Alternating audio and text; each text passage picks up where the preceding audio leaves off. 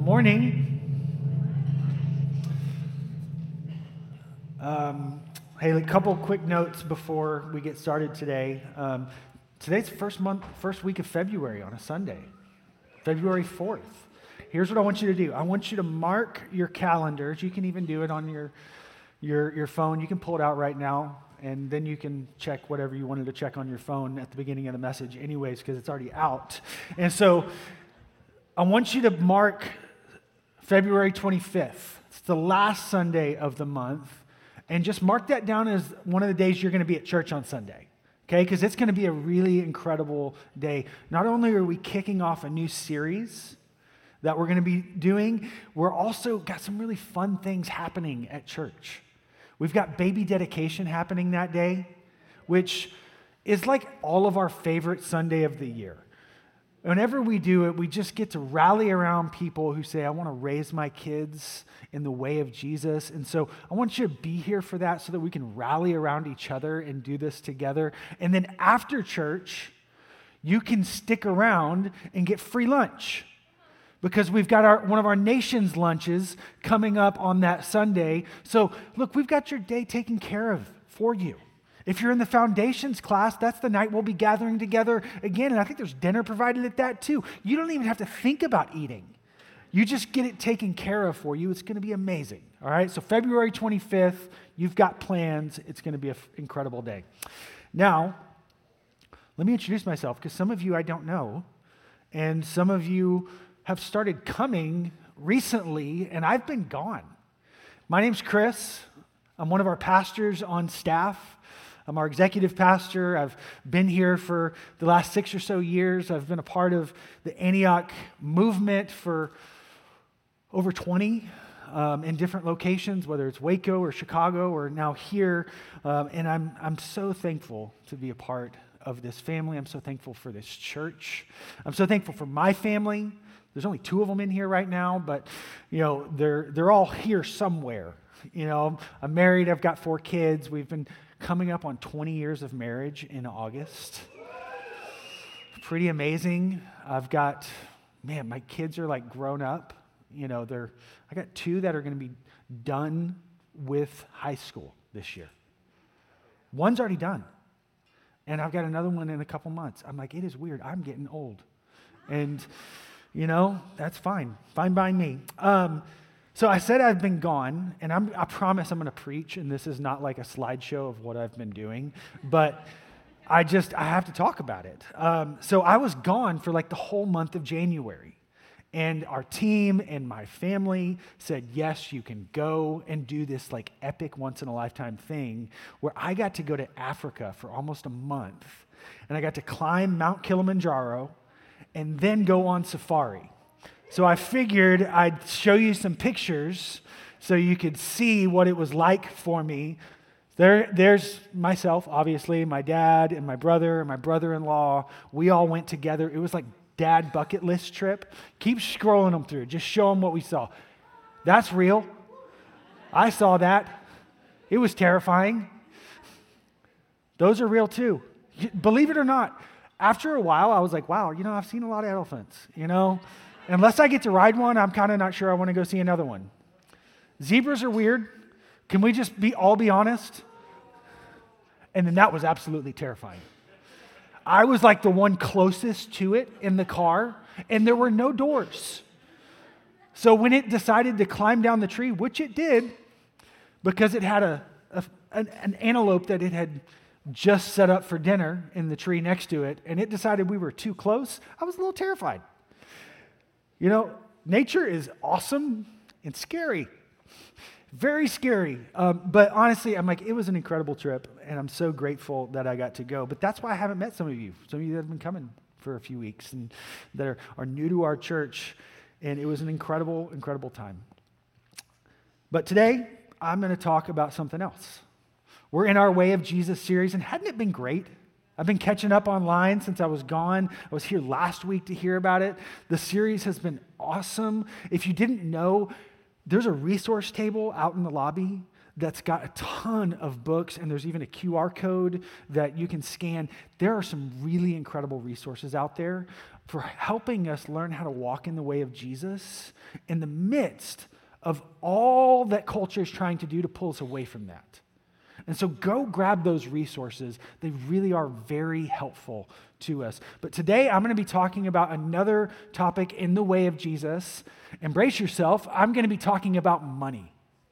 The way of Jesus and money. And before your internal walls shoot back up real quick, let me tell you, money is not about money. Money is about your heart. So really what we're going to be talking about today is our heart and how we walk with Jesus as it relates to money. Now, a couple disclaimers before I get into it. This is not a message on tithing. We're going to be talking about money, but there is a message on tithing that you should go watch. It's on our giving page. If you go to our website, AntiochATX.com/giving, JD preached a message on tithing in our practices series that's great. You can go watch that, but I'm not going to talk about that today. What we're going to do is just talk about money in general and how we walk with Jesus in it. And the reason we're going to do it is because the Bible says a ton about it. Did you know that there are over 2,000 verses in the scriptures about money and possessions? That's, if you take prayer and faith and combine it, it's still not even half of that.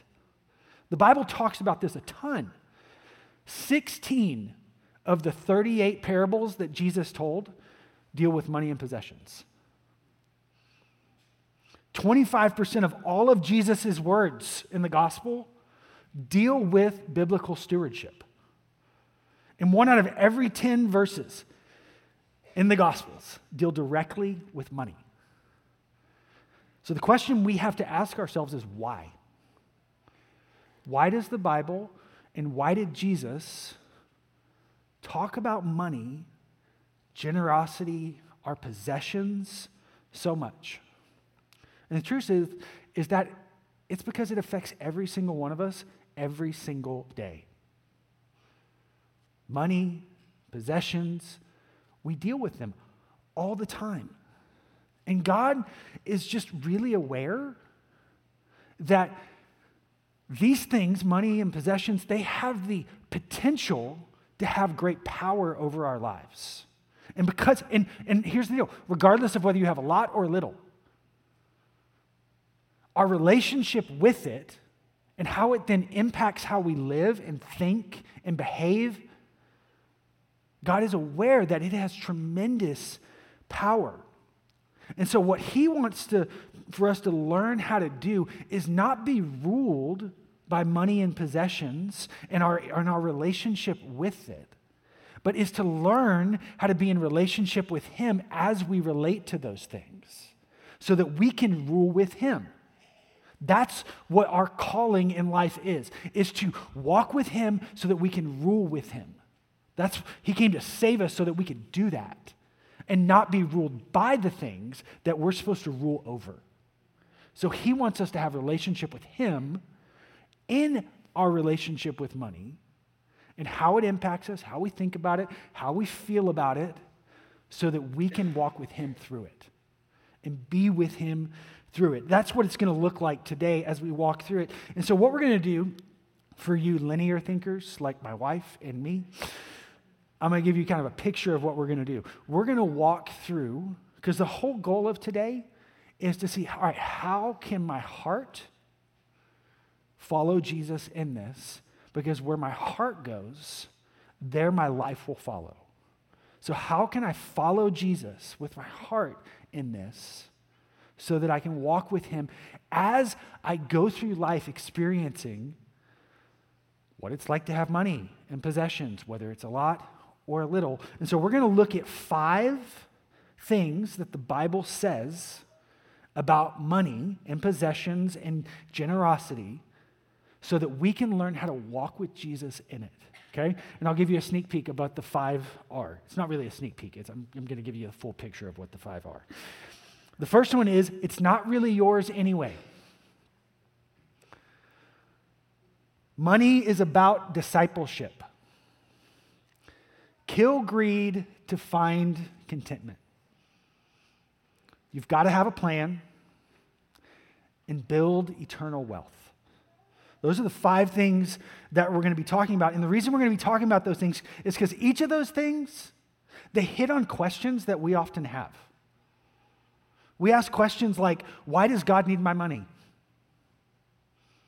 Well, this is going to hit on that. It hits on things like, how do I know that God's going to take care of me? If he's provider, how do I know that he'll take care of me? It hits on another question like, can I even afford to be generous? Let's be honest. The economy has not been great. That question's real to a lot of us. Can I afford to be generous? These help hit on that. So let's dive into them, okay? The first one is, it's not really yours anyway. The Bible doesn't talk so much about money. It doesn't have 2,000 verses in it. Jesus didn't talk about it so much because God is strapped for cash and he's looking for a helping hand from us. That's not why it's in there so much. That couldn't be further from the truth. Let's look at 2 scriptures that back that up.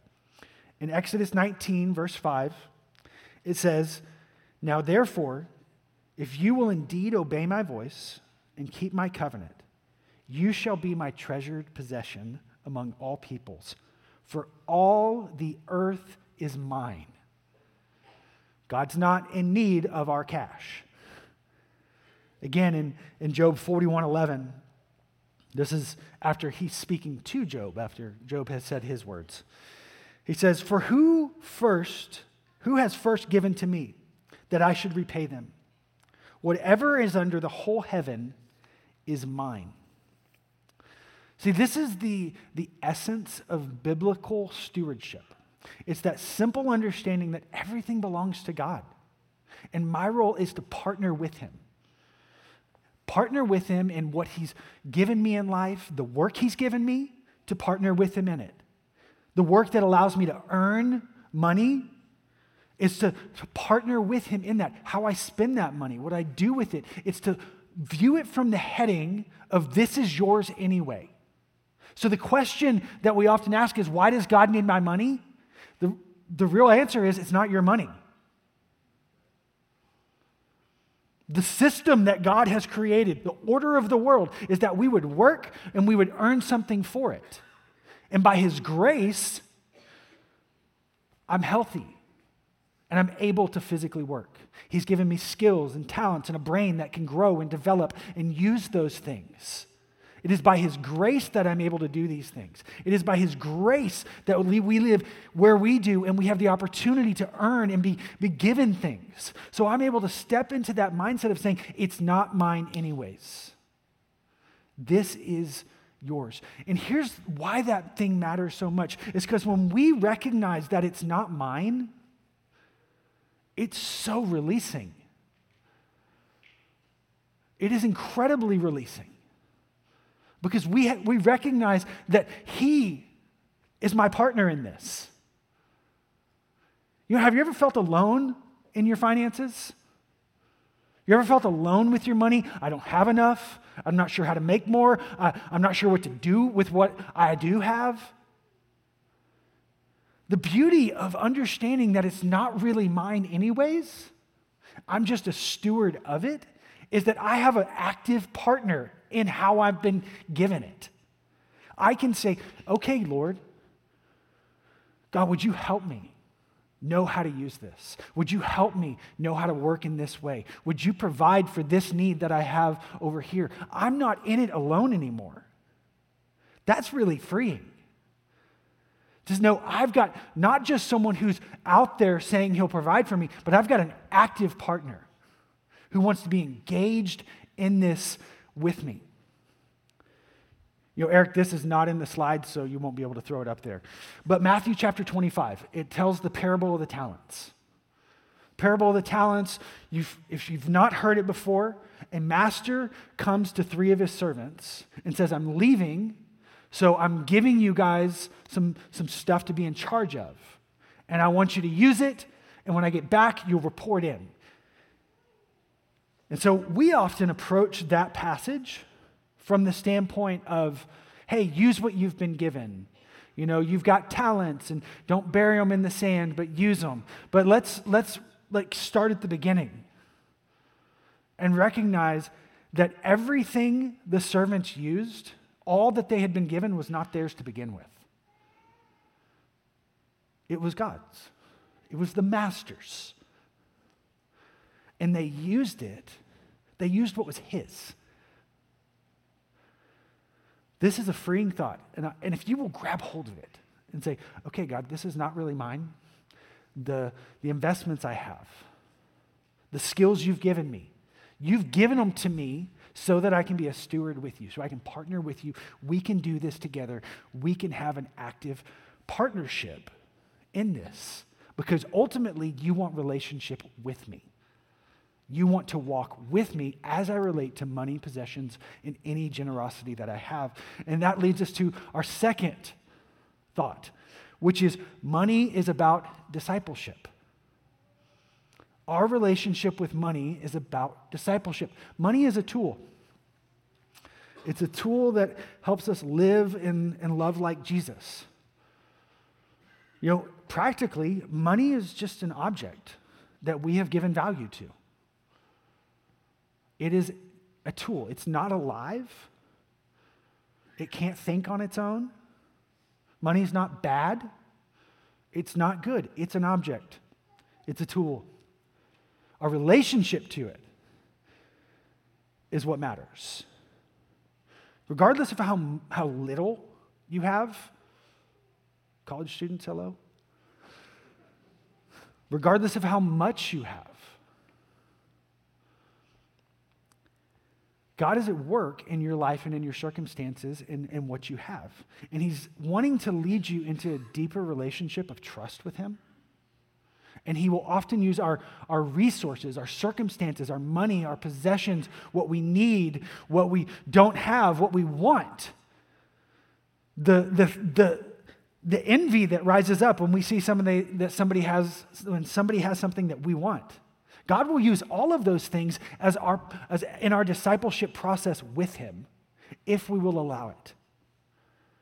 God will work on our hearts so that we can know him more. Because money ultimately is about discipleship. If we will allow God to disciple us through our relationship with it. You know, Paul describes this in Philippians chapter 4. Verse 11, he says, "Not that I'm speaking of being in need, for I have learned that in whatever situation I am to be content. I know how to be brought low, and I know how to abound. In any and every circumstance, I have learned the secret of facing plenty and hunger, abundance and need." Are you struggling financially? Are you actually swimming in financial abundance? Do you have a love for money that isn't healthy? Regardless of the situation. Regardless of saying, God, why don't I have enough? Or God, thanks for giving me so much. I want to lean in and say, God, how can you can have more of my heart? What do you want to teach me through this? What do you want to teach me about your abundance because you've given to me? What do you want to teach me about being in need because I have a need right now? God, what do you want to teach me? How do you want to break unhealthy attachments that I have? How can I walk with you closer in this?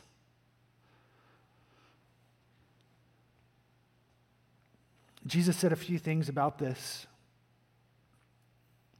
In Matthew chapter 6, he said, "No one can serve two masters. For he will either hate one and love the other, and he'll be devoted to one and despise the other." You can't serve God and money.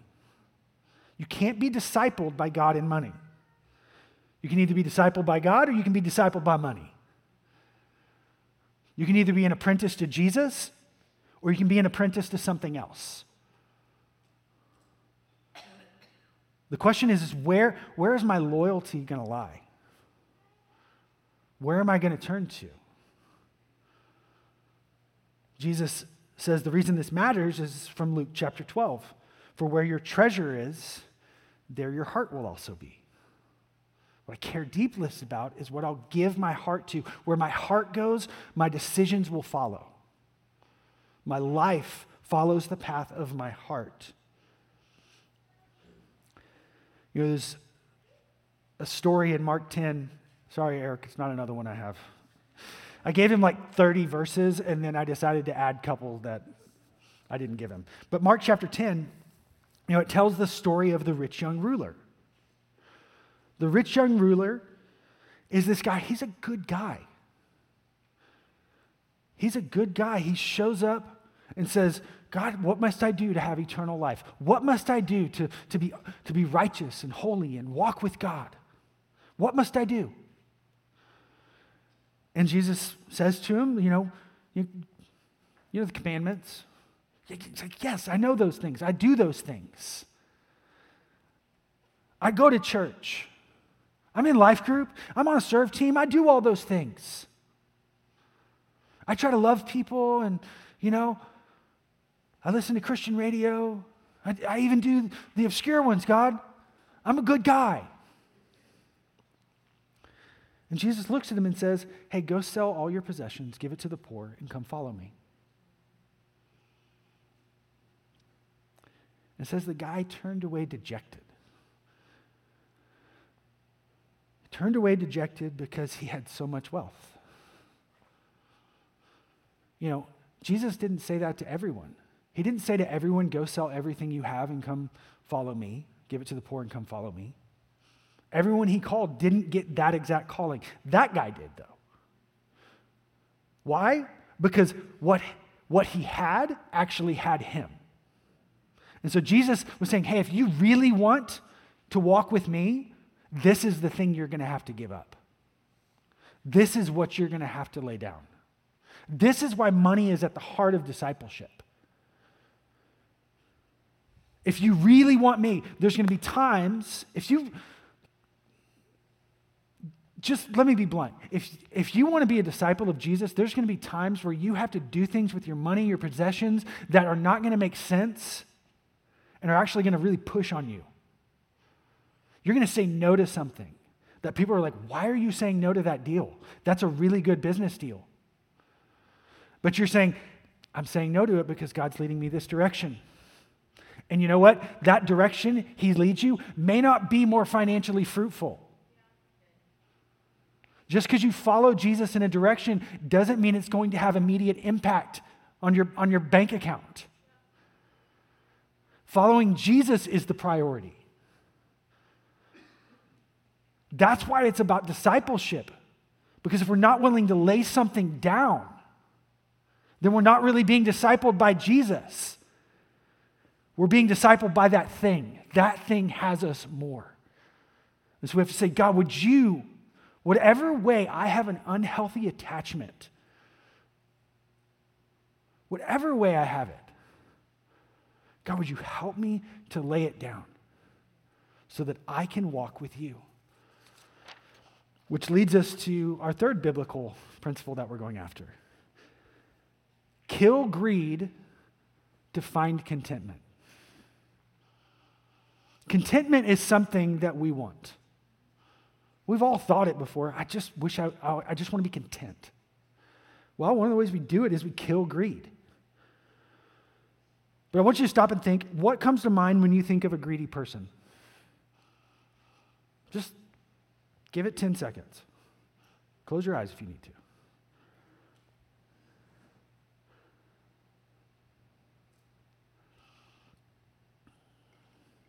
Okay, now, I would be willing to bet that when you closed your eyes and you said, what comes to mind as a greedy person, you did not pop into your head.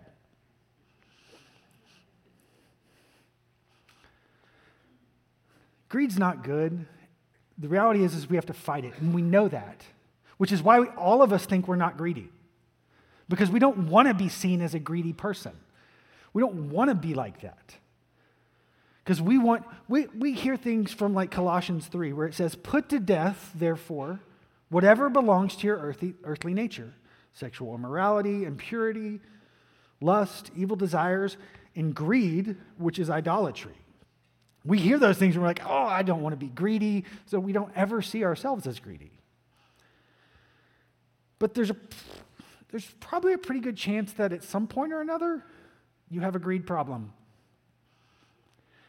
And we have to fight it. Some of the ways that we might notice we have a greed problem is, are you truly satisfied with how much you make? Or do you think about, if I could just make a little bit more? Do you want to purchase stuff?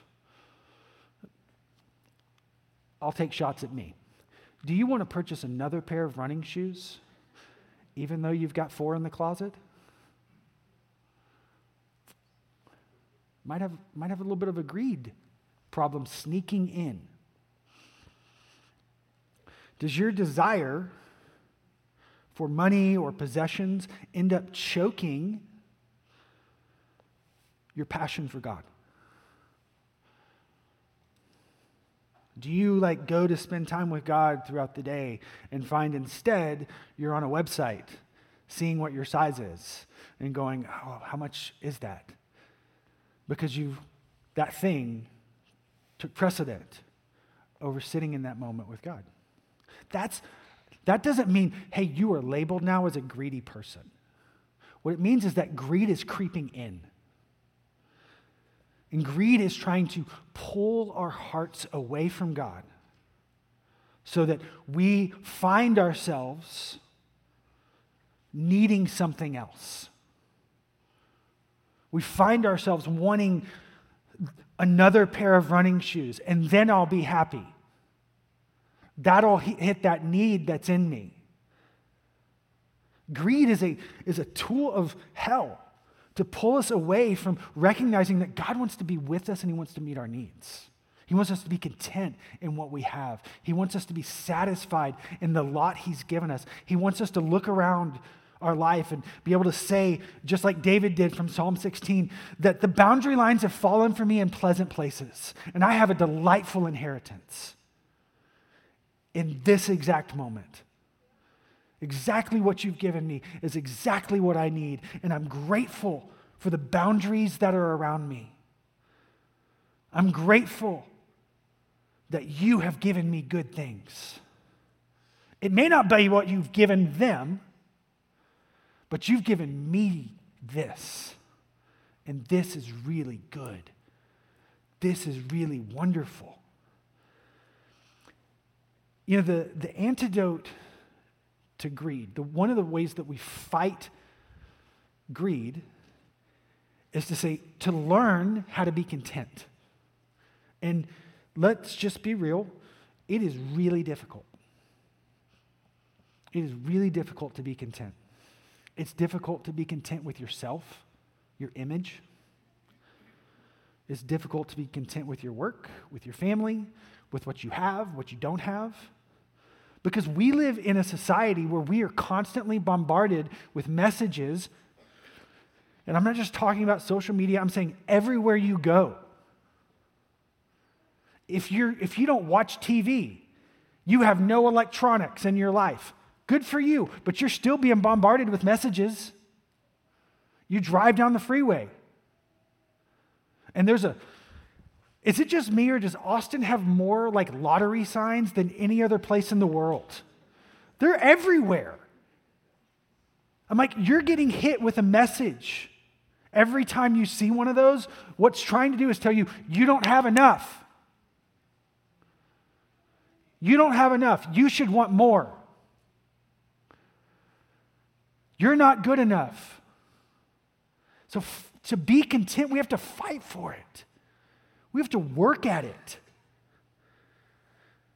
But there's a truth in the scriptures for us.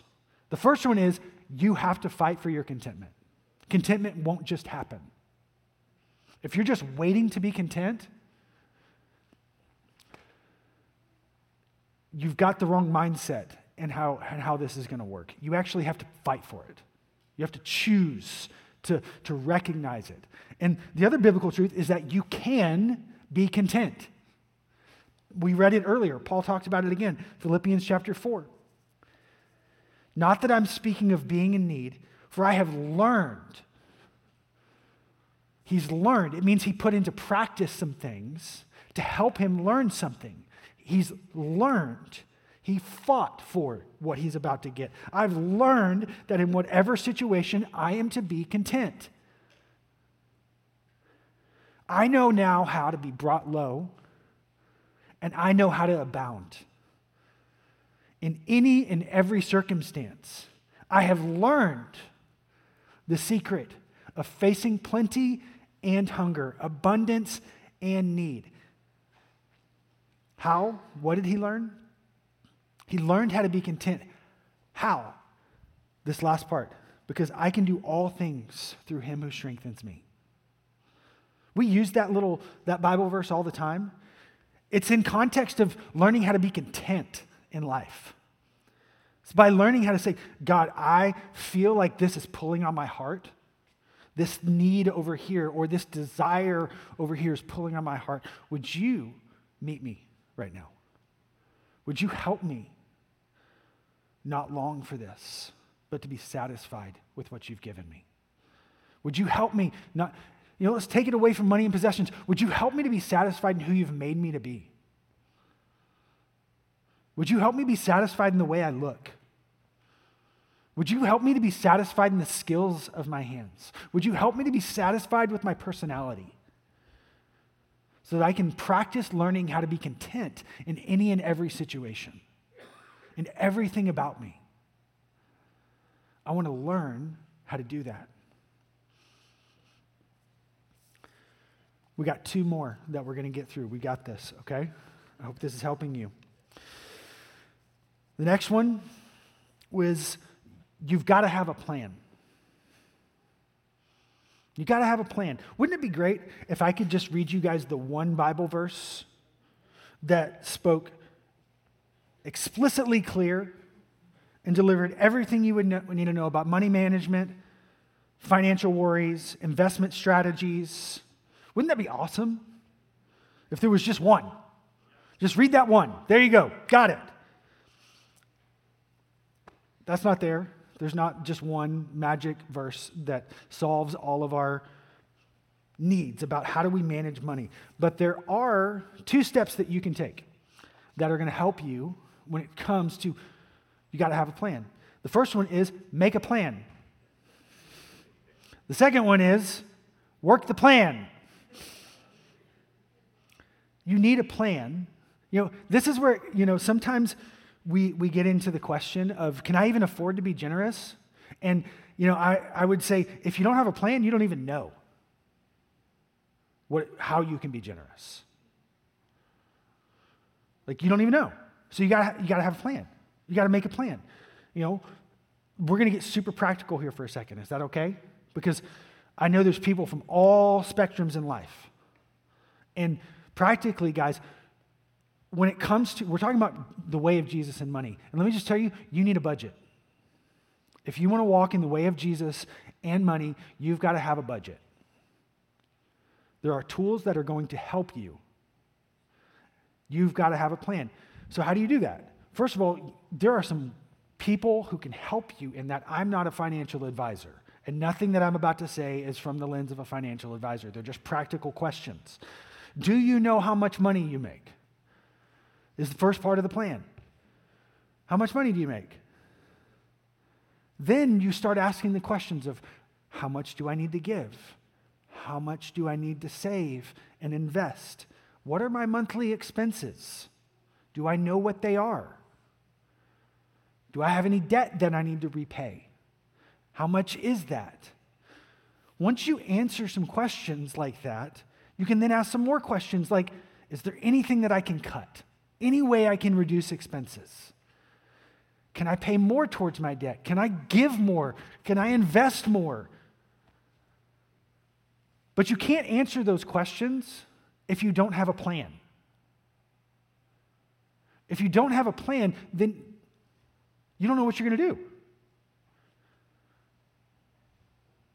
do. In Luke chapter 14, this is why Jesus is so amazing, because he gives really practical advice too.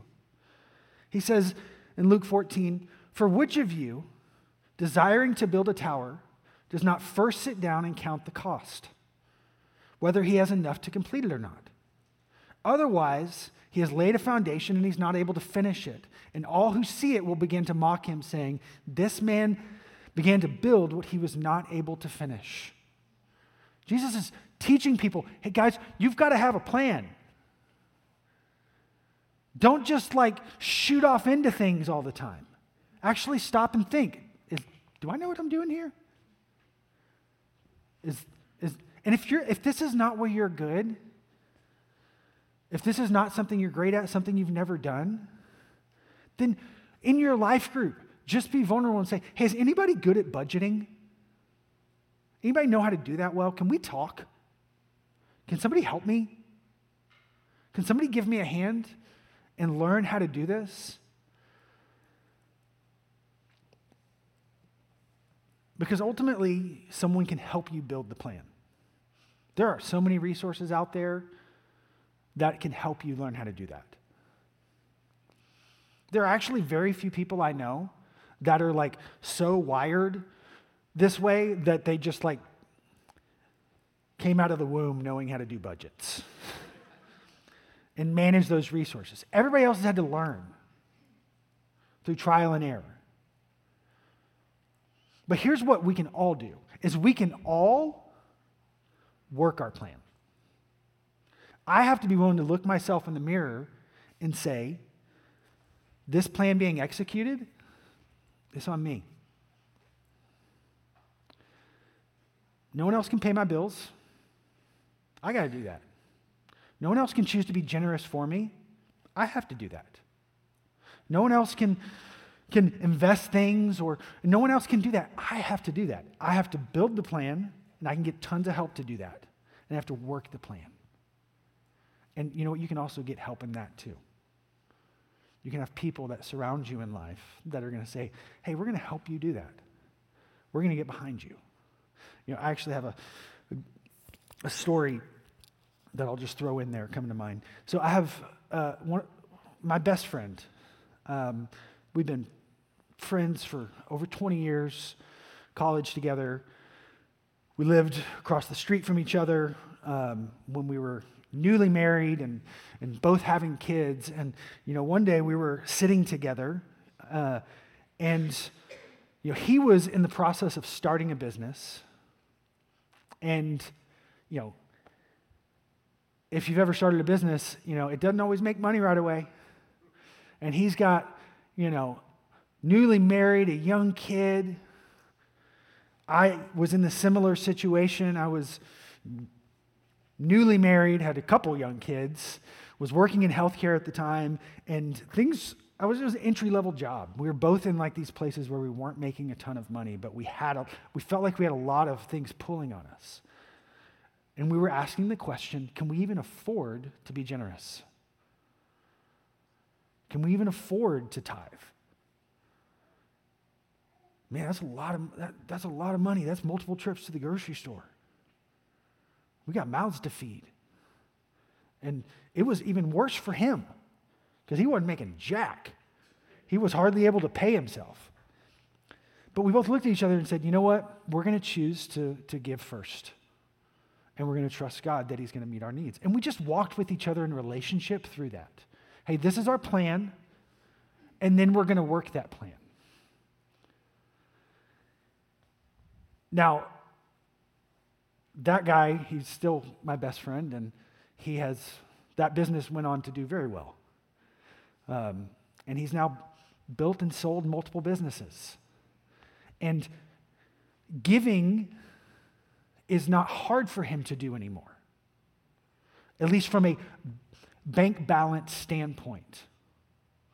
But let me tell you something. If you're waiting for your bank balance to get bigger before you get generous, it'll never happen. Generosity is not a dollar amount. It is a posture of the heart that we live from. And when we choose to live from that place, all of a sudden, it doesn't matter if I have a lot or a little. Because I view what I'm giving away as an investment in the kingdom of God.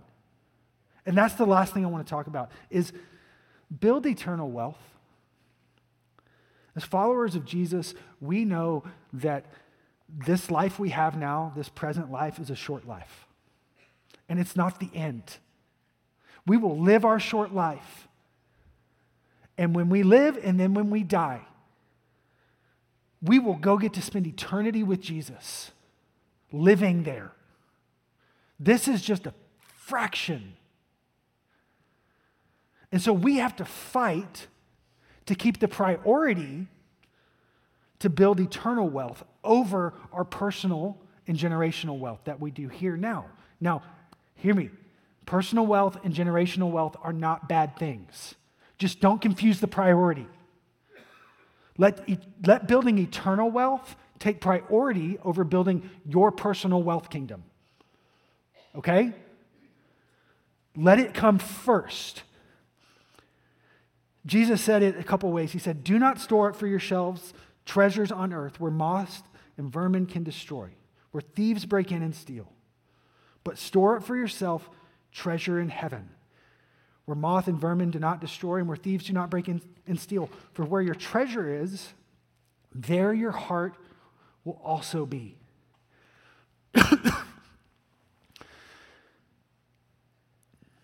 Let me read one other passage.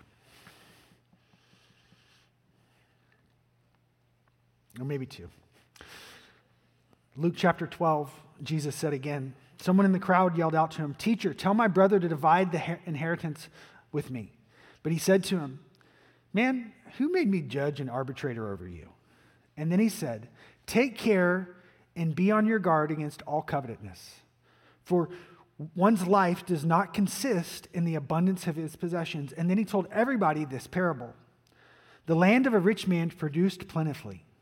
And he thought to himself, "What shall I do? For I have nowhere to store my crops." And he said, "I'll do this. I'll tear down my barns and I'll build larger ones. And there I will store all my grain and my goods. And I will say to my soul, 'Soul, you have ample goods laid up for many years. Relax, eat, drink, and be merry.' But God said to him, 'Fool, this night your soul is required of you. And of the things you prepared, whose will they be? So it is for the one who lays up treasure in himself and is not rich towards God.'"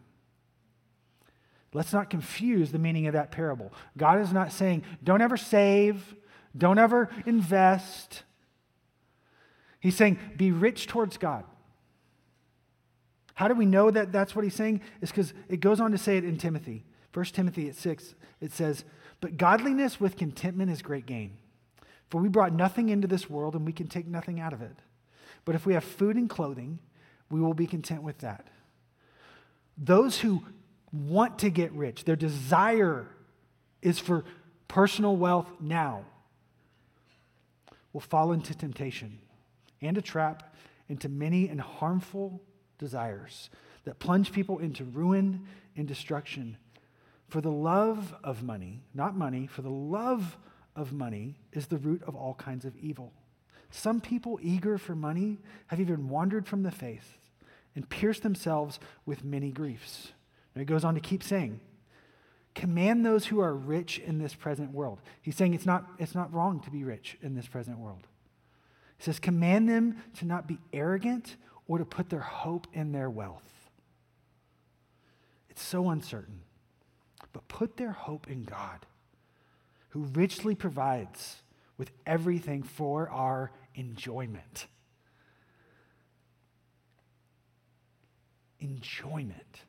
He provides you because he wants you to enjoy it too. He said, "Command them to do good, to be rich in good deeds, to be generous and willing to share. And in this way, they will lay up for themselves treasures in heaven as a firm foundation for the coming age, so that they may take hold of the life that is truly life." What God is saying is, regardless of whether you have a lot or a little, you have the opportunity to build an eternal wealth by using and partnering with him what he has asked you to steward to build his kingdom, to serve him, to work your job in a way that's saying, "God, I want you to get the glory from this. I want you to get my life. I want to choose to get behind investments that you're saying for me to get behind. I want to get behind people that you're telling me to get behind. I want to invest in those things." You know, one of the things that I like to do is, and this just helps me because I need it. Whenever we give, whether it's our tithe to the church or to something else. I try to take the mental practice of saying, this was me making my monthly investment into the kingdom of God through Antioch Austin. I am making an investment in the kingdom of God. And these few dollars that I gave, I don't even know the return it's going to reap in heaven, but it's going to be something incredible. It's going to far outweigh what I actually gave. So when Richard and Vanessa come to you and say, hey, will you be on our support team as we get ready to go out to Belize, don't view it as somebody saying, hey, would you give me some money? View it instead as saying, I can't believe Richard and Vanessa just gave me the opportunity to make an investment in the kingdom. That I might actually get an eternal reward for the work that they do, sowing into the people of Belize and the missionaries around the world that are going to come and find refreshment. I will get an eternal reward because I gave them $25 a month. You can give more than that too. But begin to view it that way. And all of a sudden, it's no longer like, oh, I got to give here. It's, wow, I've been given the opportunity to make an investment. I've been given an opportunity to invest in the kingdom of God. And here's what we know. Some of our earthly investments aren't going to work out. If you made an investment, chances are, at least one of them hadn't worked out in your favor. Every eternal investment you make, it always produces a return that is way greater than you ever gave. It's always way greater. And so we want to learn how to be those who are rich towards God. All right. Let me do one more practical thing, and then we'll wrap up. I mentioned the resource table. Our desire in this Way of Jesus series is to not just preach messages, but to give you tools to do this and help you do this. Some of the tools that for this week that we want to make available to you are, most of us have heard of Dave Ramsey in the Financial Peace University world. If you've never gone through it, it's a great resource. If you're not sure how to budget and those kind of things, jump into it. Parents, if you want to help teach your kids how to do this, they have a course for families that'll help teach your kids. Sign up and do it. Scan the QR code that we have out there. It'll help connect you to that. Go online and use a budgeting app if you don't have a budget, if you're not sure how to do it. One we've used for years is called YNAB. YNAB. You need a budget. I'm not joking. YNAB.com. There's plenty of free ones, but find a tool that's going to help you do it, help you make the plan, okay?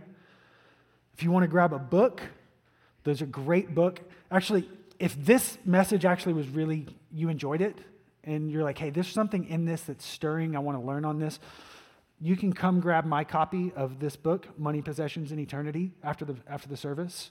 It's a little beat up. It's like getting it off used from Amazon, but you can have it. And this book is rich. It's like a textbook. But if you're like, hey, I don't know that I got time to read a textbook, then you can grab the Treasure Principle, which is this, like super condensed. It's like a little booklet. And it'll just give you some more kingdom principles on how do I walk in the way of Jesus with money, with my heart towards it. All right. You guys go ahead. Here's what we want to do. Why don't you guys go ahead and stand up?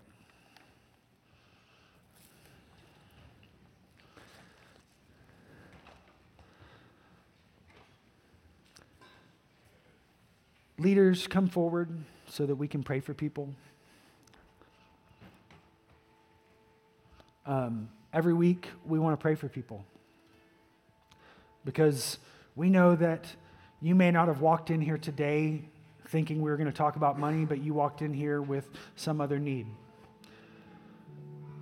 Maybe you're contending for healing in your body. Maybe you've got a broken relationship. Maybe you've got a financial need and you're just like, I need faith, I need help, I'm not sure what to do here. Maybe this message is hitting on you and you're going, man, I've got some places where my heart is not drawn toward Jesus, it's drawn toward things. And we just want to be here to pray for you.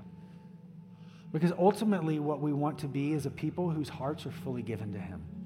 That's what it means to walk in the way of Jesus.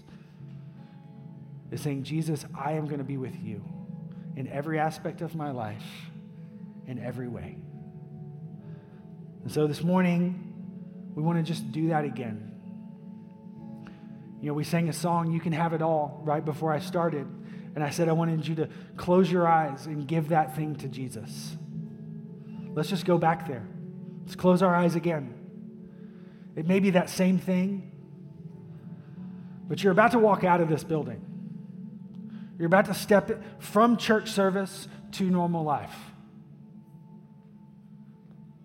And that thing you walked in with probably didn't disappear in the 30 minutes I've been talking. And so instead of just grabbing it the way that you did, what I want to encourage you to do is just say, God, can we carry this together? And for some of you, you need some prayer to help you know how to do that, or you just need someone to come and rally around you. I want to encourage you, if that's you, come receive prayer. Our band's going to begin to play, and I'm going to pray here in a second. God, we thank you that you are with us, that you are for us, that you promised you'd never leave us, no matter what we're going through. So you can have it all, Lord. You can have all of us today. And we give you everything. Let's worship for a few minutes.